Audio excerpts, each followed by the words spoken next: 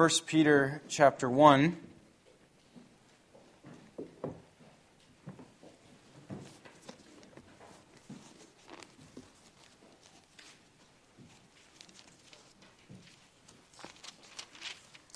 First Peter 1, verse 1, and we'll read through chapter 2, verse 12.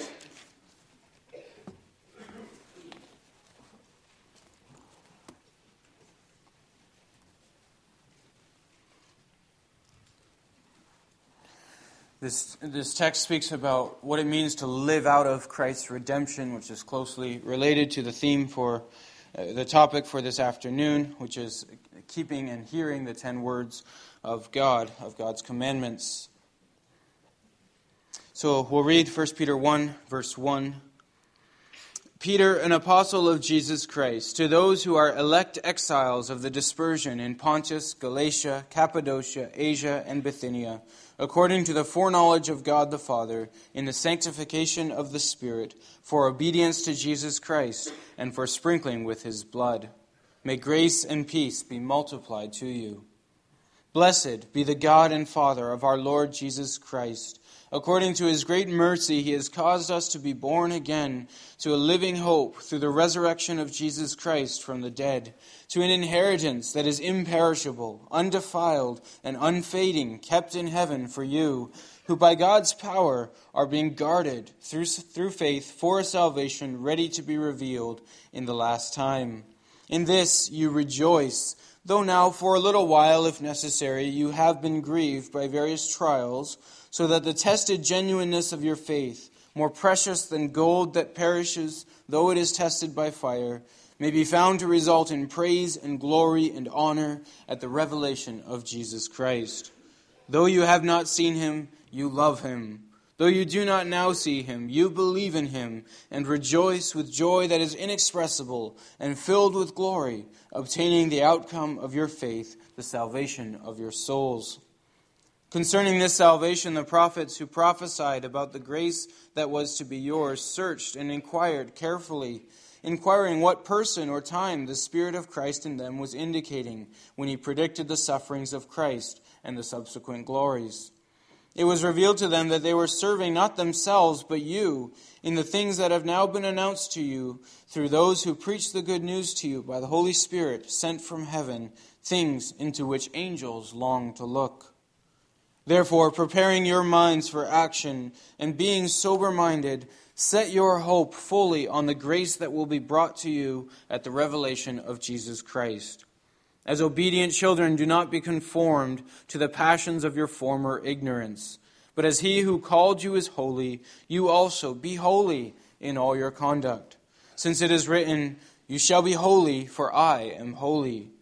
And if you call on him as Father who judges impartially according to each one's deeds, conduct yourselves with fear throughout the time of your exile, knowing that you were ransomed from the futile ways inherited from your forefathers, not with perishable things such as silver or gold, but with the precious blood of Christ, like that of a lamb without blemish or spot. He was foreknown before the foundation of the world, but was made manifest in the last times for the sake of you, who through him are believers in God, who raised him from the dead and gave him glory, so that your faith and hope are in God. Having purified your souls by your obedience to the truth for a sincere brotherly love, love one another earnestly from a pure heart, since you have been born again, not of perishable seed, but of imperishable, through the living and abiding word of God. For all flesh is like grass, and all its glory like the flower of grass. The grass withers, the flower falls, but the word of the Lord remains forever. And this word is the good news that was preached to you. So, put away all malice, and all deceit, and hypocrisy, and envy, and all slander. Like newborn infants, long for the pure spiritual milk, that by it you may grow up into salvation, if indeed you have tasted that the Lord is good. As you come to him, a living stone rejected by men, but in the sight of God chosen and precious, you yourselves, like living stones, are being built up as a spiritual house to be a holy priesthood, to offer spiritual sacrifices acceptable to God through Jesus Christ. For it stands in Scripture, Behold, I am laying in Zion a stone, a cornerstone, chosen and precious, and whoever believes in him will not be put to shame. So the honor is for you who believe. But for those who do not believe, the stone that the builders rejected has become the cornerstone, and a stone of stumbling, and a rock of offense. They stumble because they disobey the word, as they were destined to do. But you are a chosen race, a royal priesthood, a holy nation, a people for his own possession, that you may proclaim the excellencies of him who called you out of darkness into his marvelous light. Once you were not a people, but now you are God's people. Once you had not received mercy, but now you have received mercy. Beloved, I urge you, as sojourners and exiles, to abstain from the passions of the flesh, which wage war against your soul. Keep your conduct among the Gentiles honorable, so that when they speak against you as evildoers, they may see your good deeds and glorify God on the day of visitation. So far, the Word of God. As we reflect on what we've read, let's sing from Psalm 99, stanzas 3 through 6.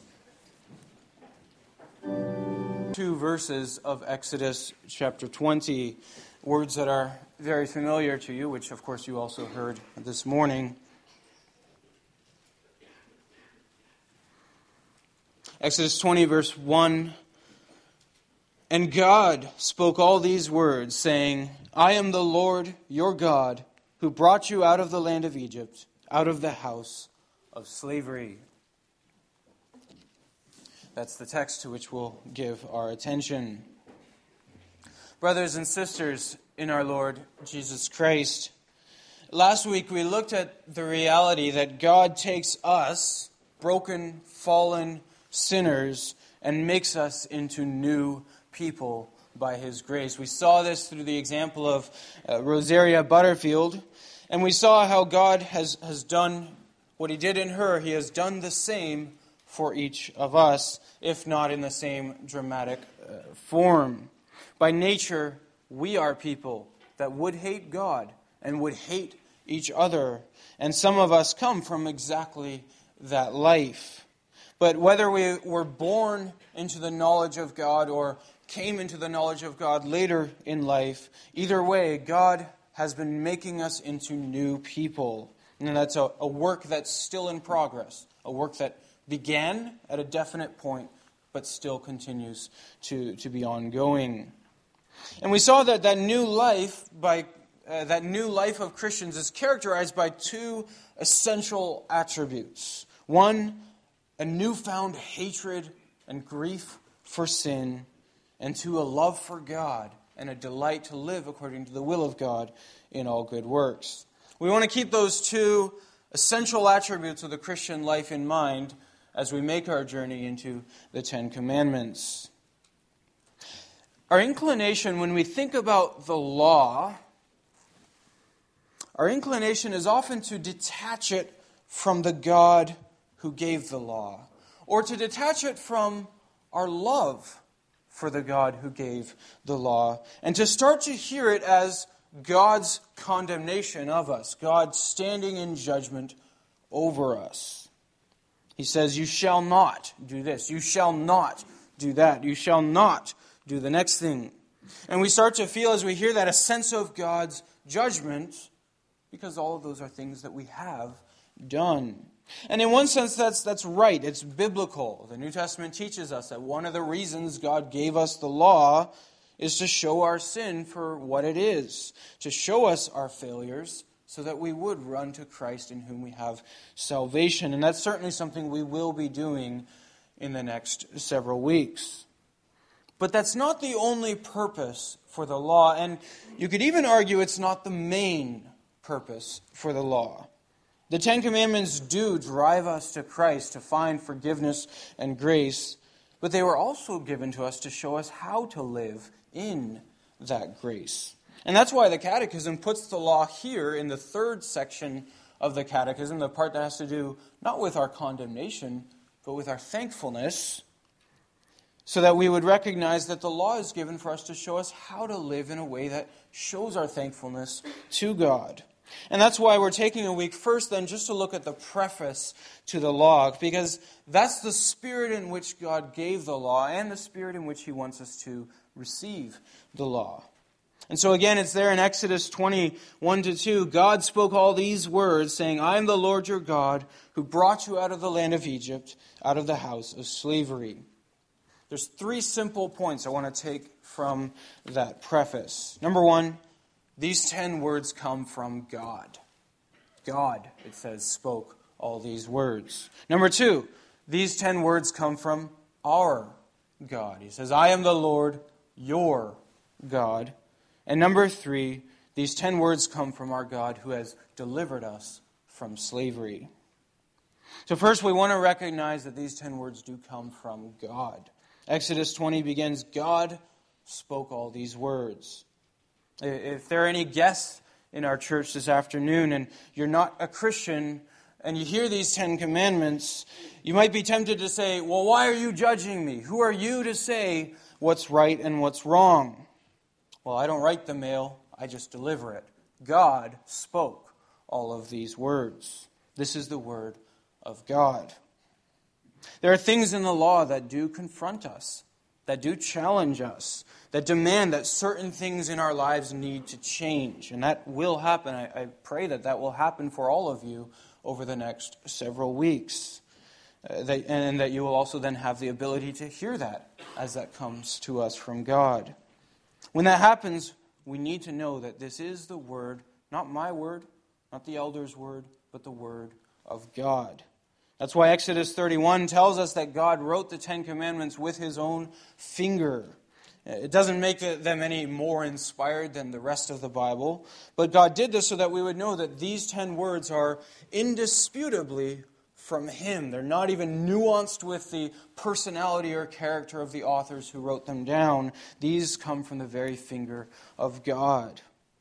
If this is the Word of God, the God who stretches out the universe and who measures the stars, as the Psalms say, in His hand, and who gives us our every breath and our every heartbeat and causes every one of the cells in our bodies to function, if this is that God's Word, then it's a word that's worth listening to. This is not the opinions of men. It's not just one perspective on ethics or one perspective on morality. It is the unchanging, abiding Word of God.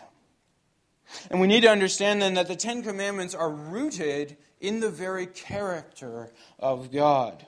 Something isn't just right or wrong simply because God says so, though that's certainly a good enough reason for us to take it as right and wrong. But it's right and wrong because it's a reflection of God's own eternal, unchanging character. Right and wrong as moral categories are rooted in the character of God.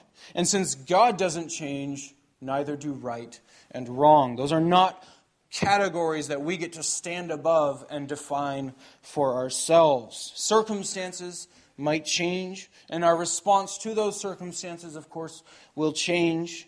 But here we're presented with an unchanging standard of right and wrong that's rooted in the very character of God Himself. And that's also why the 10 Commandments are written in stone. In that way, they're different from the rest of God's law, in the rest of, say, Exodus, Leviticus, Deuteronomy, which was either carried along by oral tradition or written on paper. And that's not to say that they're not authoritative or not inspired. All Scripture is inspired by God, Paul says, and profitable for teaching. And so all of God's Word has abiding relevance. But the civil laws and the ceremonial laws were written for a particular time and a particular place.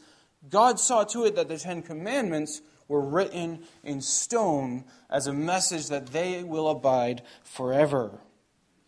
So the 10 Commandments are written in stone. There are some things, like the fourth commandment, for example, that change in how we apply them, in the application of the law, but the principle and the force of the law remain in effect forever. So this is the first thing then we want to recognize when we read the law of God. It is the Word of God.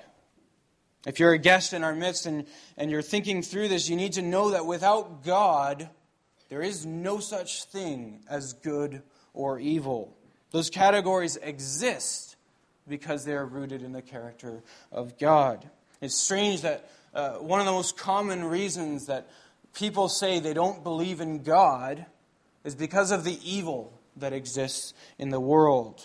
Maybe this is something you've thought through as well. You think, if there's a God, how could He allow so much evil in this world? Well, if that's where you're at, then I want to be clear. You're right. You're right that evil exists in this world. Terrible, unspeakable evil. We saw a glimpse of that also this morning. The evil that people do to one another is terrible. It's horrifying. And it is objectively evil. It's not evil because society says it's evil or the government declares it to be evil. We know when we see evil, it is wrong. It is objectively forever wrong. But when we speak of evil, aren't we also assuming that there's such a thing as good that makes it different from evil? And if there's such a thing as good, then isn't there such a thing as a moral law that distinguishes between good and evil? A law that defines what those categories are and what falls into them. And if there's a moral law, then there is also a moral law giver. Good and evil don't just hang there in the balance in midair as categories that exist all in their own right. They're founded upon the moral character and the unchanging character of God. Well, Scripture teaches that evil is real. In fact, it's not only real, but it's worse than we think. And Scripture teaches that it arises from rebellious, sinful human hearts. God has given us a free will that we would love Him and love one another. And we have used that free will to hate Him and to hate one another. It's true that evil in the world undoubtedly does challenge our knowledge of God. It's hard to think of a God, to think of why God allows the evil that exists to exist. But the evil that is there is not evidence of His absence, but evidence of our depravity, our fallenness. Evidence of the fact that we are, each of us, under God's judgment apart from His grace. God is the only source of all good, and God is unstained by all evil. We saw that also this morning.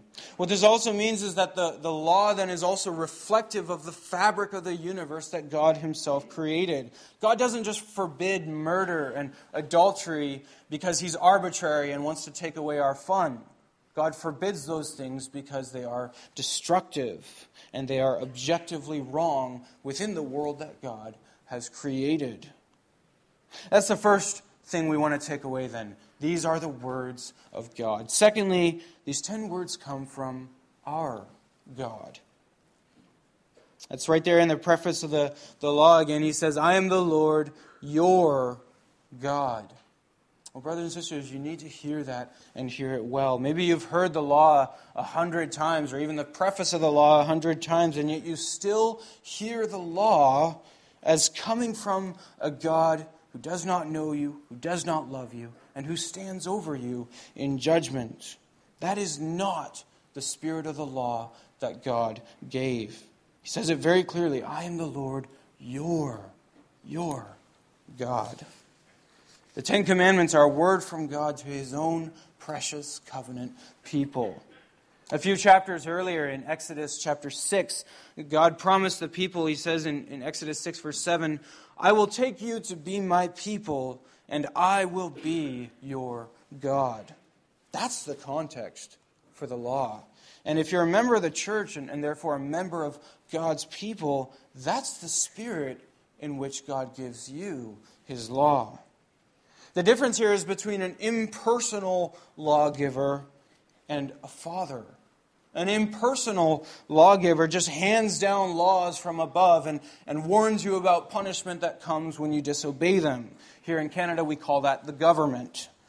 Nobody's excited to hear the latest set of laws that come from the government and to receive the next big stack of codes. Nobody gets excited about that.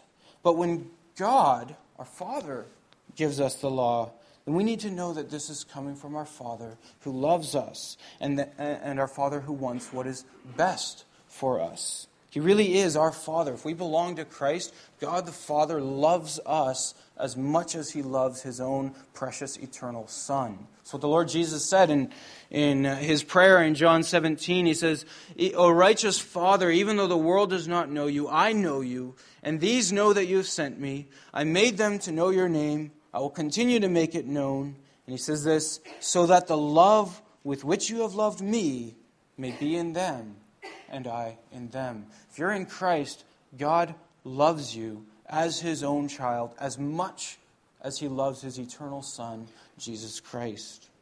So when you hear the Ten Commandments, hear them as coming from your Father. When God gives the Ten Commandments, He's calling His children for a family meeting. Maybe some of you have had these meetings at home where Dad says, okay, kids, it's time for a family meeting. We've got things we need to talk about. And maybe in that meeting, Dad might even have some correction to offer. But if your dad loves you, and your dad cares for you, and maybe invests in you, then you receive those commandments not from an impersonal lawgiver who stands over you in judgment, but as a father who wants what's best for you. When God gives the Ten Commandments, He's calling His children for a family meeting to offer correction, but for their good. It's because He cares about them. That's true. The Ten Commandments do also show us our sin, which is hard. It's not an easy family meeting, and it should cause us to run again to Christ. Hopefully, we experience that again over the next several weeks. But if you're in Christ, you need to know God does not give you the commandments simply so that you would fear and feel that great sense of guilt and live with that sense of guilt. But instead He gives it so that after having gone to Christ to deal with your sin, you would know how to live in the joy and fellowship of your Father. And you can even then rejoice in the Ten Commandments. How many of you rejoice in the Ten Commandments? Well, that's the spirit in which they were given, and you see that throughout Scripture. You think of Psalm 119, how often the psalmist says, I rejoice in your law. You see this overflowing spirit of gratitude and thanksgiving for having God's law. In your personal and your family devotions, how do you read the law of God? How do you respond to the law? And not just the Ten Commandments, but the multitude of instructions and exhortations that we receive from God. It is appropriate to respond with confession where there is sin that needs to be confessed. But we should also respond with thanksgiving that our God cares enough to step into our lives, to correct us where we need correction, and to lead us in the way that we should go. That is God's gift. Our prayer to Him should be, thank you for showing us what you love so that we may live it as well. And so in the next weeks, as we hear the Ten Commandments and dig deep, which we will do, we're going to dig deep into all of their implications and their applications, their outworkings in our lives. We will certainly be confronted, and we will probably, hopefully, even be uncomfortable. If we're listening and reflecting well, the law does that to us every time. And there are going to be areas in our lives that will need to change. But we should never, ever stop hearing these as words that come from our Father who cares about us and wants what is best for us. Our third point, these 10 words come from our God who has delivered us from slavery. That's the context for this law, and that's there in verse 2. He says, I am the Lord your God who brought you out of the land of Egypt, out of the house of slavery. The story is familiar to most, probably all of us. Jacob and his 12 sons ended up in Egypt in order to avoid starving in the land in which they were living. And their descendants lived there in Egypt for the next several hundred years. And as they multiplied and became powerful there, the Egyptians became suspicious and afraid of them and enslaved them and oppressed them. What we don't often realize in that whole story is that the slavery was not only physical, but also spiritual. Deuteronomy talks about the foreign gods that they had in them, among them when they were living in Egypt, and that some of them even tried to bring out of the land of Egypt and take with them to Canaan. So they had not only been physically enslaved to the Egyptians, but they were also spiritually estranged from God and enslaved to the gods of that land. They started making sacrifices to them. They lived in fear of those gods. Many African converts to Christianity talk about that primitive fear of spiritual forces and darkness. And the Israelites would have certainly experienced this. This was a culture that threw its children into the Nile. These were not loving, caring, joyful gods. And it's a fear that dominates a person's mind and binds them into what is really spiritual slavery, domination over their souls. And so on top of the physical bondage that the Israelites endured, there was also a spiritual bondage and an estrangement from God. And as the lives of the Israelites became darker and heavier, they were not only physically enslaved, but also spiritually taken captive. Listen to how Exodus 2 describes what took place during that time. It says, verse 23, "During those many days the king of Egypt died, and the people of Israel groaned because of their slavery and cried out for help. Their cry for rescue from slavery came up to God, and it says God heard their groaning, and God remembered his covenant with Abraham, Isaac, and Jacob." And listen to this, it's a very short sentence, but it finishes that paragraph. It says, God saw the people of Israel, and God knew. That's it. That's all it says. God saw and God knew. It's that Hebrew word to know, which is rich with meaning, that has to do with acquaintance and understanding and sympathy. God understood their pain when they cried out to him. God sympathized with their suffering. And like a father with his children, he had compassion on them. And so then begins the story of Moses, how God raised Moses up to deliver them. Well, that's the context for the law of God. And brothers and sisters, you need to know that slavery and bondage is a reality that every individual faces who does not know God. The Apostle Paul says, "Formerly, when you did not know God, you were enslaved to those which by nature are not God's." In other words, if we're not ruled by God, we will be ruled by something else, and it will be something else that is not God, that cannot deliver on its promises. We were created to live with God, to know God, to love Him, and to live with Him. And we will either live in fellowship and joy with Him, joyfully ruled by Him, or we will live in bondage to something else, whether it's pleasure, security, fear, the approval of others, a boyfriend or a girlfriend, something that rules and dominates our life that does not have the power that only God has to deliver on its promises. We read from 1 Peter chapter 1, and Peter says it this way. He says, "Know," this is verse 18, "know that you were ransomed from the futile ways inherited from your forefathers, not with perishable things such as silver or gold, but with the precious blood of Christ." We were ransomed from futile ways. He says it in verse 14. Let me find that again. 1 Peter 1 verse 14, he says, "As obedient children, do not be conformed to the passions of your former ignorance." It's a passion, a zeal for that which we do not even understand. It's running after what we do not even know. It's a life that's in disobedience to the commandments of God. That's a life that's bound up in futility.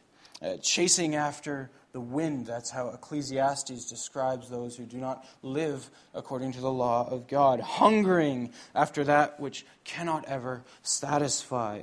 And what it amounts to is spiritual slavery. After all, what else do you call it when you work for something or someone endless hours without ever being paid?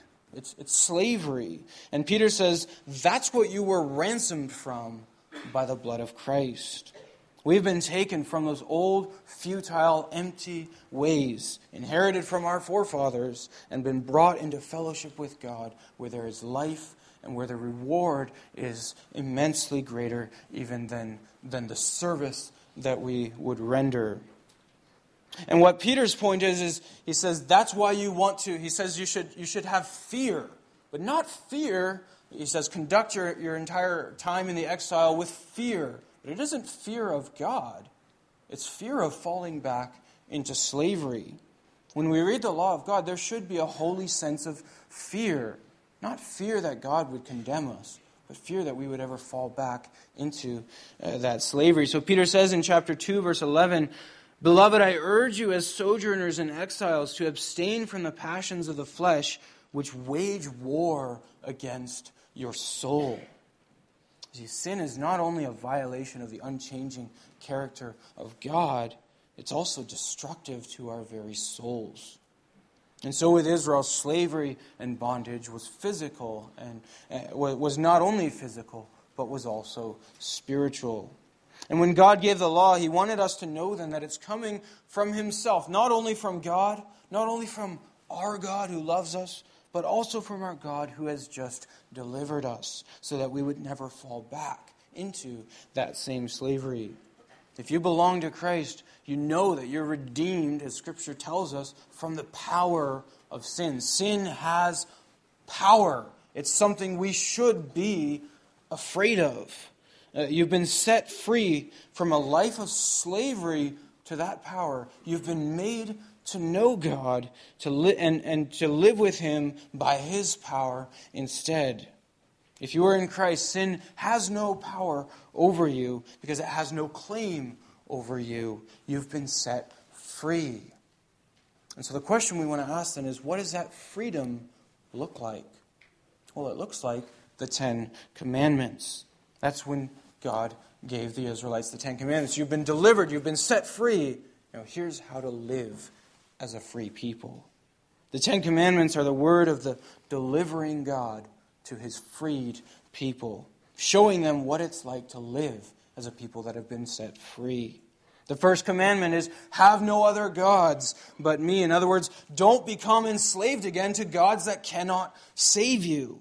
The second commandment, don't make any graven images and worship them. It's a perennial temptation to make an image of God, and that image very quickly captivates our souls and causes us to fall back into slavery. That's a temptation that's existed throughout the ages. The fourth commandment, remember the Sabbath day, the day of rest. Don't get enslaved to your work. Do not kill. Do not commit adultery. Do not steal. In other words, do not become enslaved to envy, to lust, to greed. We've been set free in order to live as a free people. And the 10 Commandments are the words from our God who set us free in Christ, showing us how to now live free. And here's the amazing thing. If you belong to Christ, then Christ is also committed to you such that He sends His Spirit to enable you to actually live that free life. You see, many of us, when we hear the 10 Commandments, even though we know that they're there to show us what freedom looks like, yet we still think, yeah, but I'm not ever going to enjoy that freedom because I can't keep these commandments.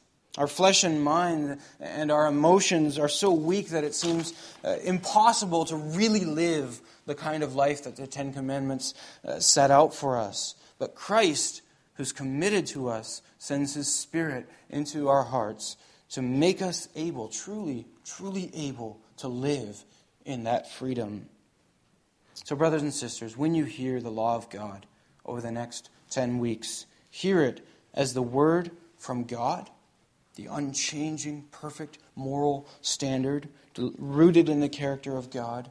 Hear it as the word from your God, the God who loves you, who sent Christ to deliver you. And hear it from the God who has delivered you from slavery and bondage to sin and to every other god and every other power, and as He has promised to do for all of those who belong to Christ. Yes, your growth over the next weeks, it does take time. It does take working through the 10 Commandments. But the Holy Spirit also promises to work on us during those next weeks. He gives us the strength that we're going to need in order to keep growing in holiness. And more, as we do so, we discover that God is making us more and more into His perfect, holy image. And there is no greater delight, no greater pleasure than that. Amen.